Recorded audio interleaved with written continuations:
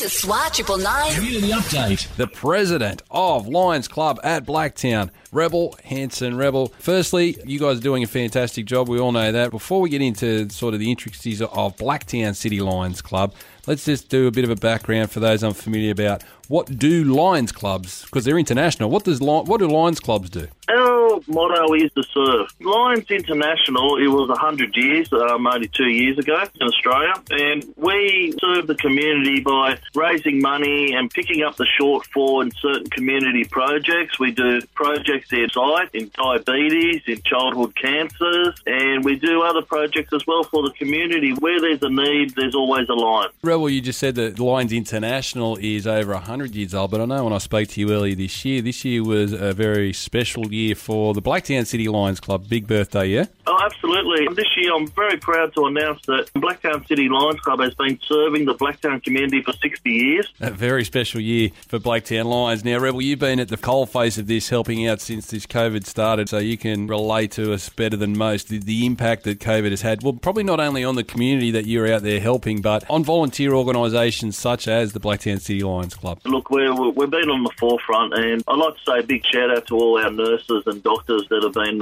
working inside the hospitals during this COVID. But what the Lions have done is that we wanted to keep on serving our beautiful community. So what we've been doing is working in with our hospital, at Blacktown Mount Druitt Hospital in particular. We've been organising fruit baskets for the staff that work directly for the hospital. There's a lot of people doing it hard, but I tell you what, Bosco, it brings a tear to your eye sometimes. Some of the people you meet in our community, the generosity, the kindness of what some people actually give back to our community. They're always willing to help out their fellow community member. Yeah, it is the most beautiful thing to get out there and be helping out. There's a lot of ways, Rebels, that people can help the Blacktown City Lions Club. I mean, there's donations, obviously, of money, but goods and services as well for your raffles, or you can volunteer. So what's the best way for people to reach out if they'd like to get involved with Blacktown City Lions?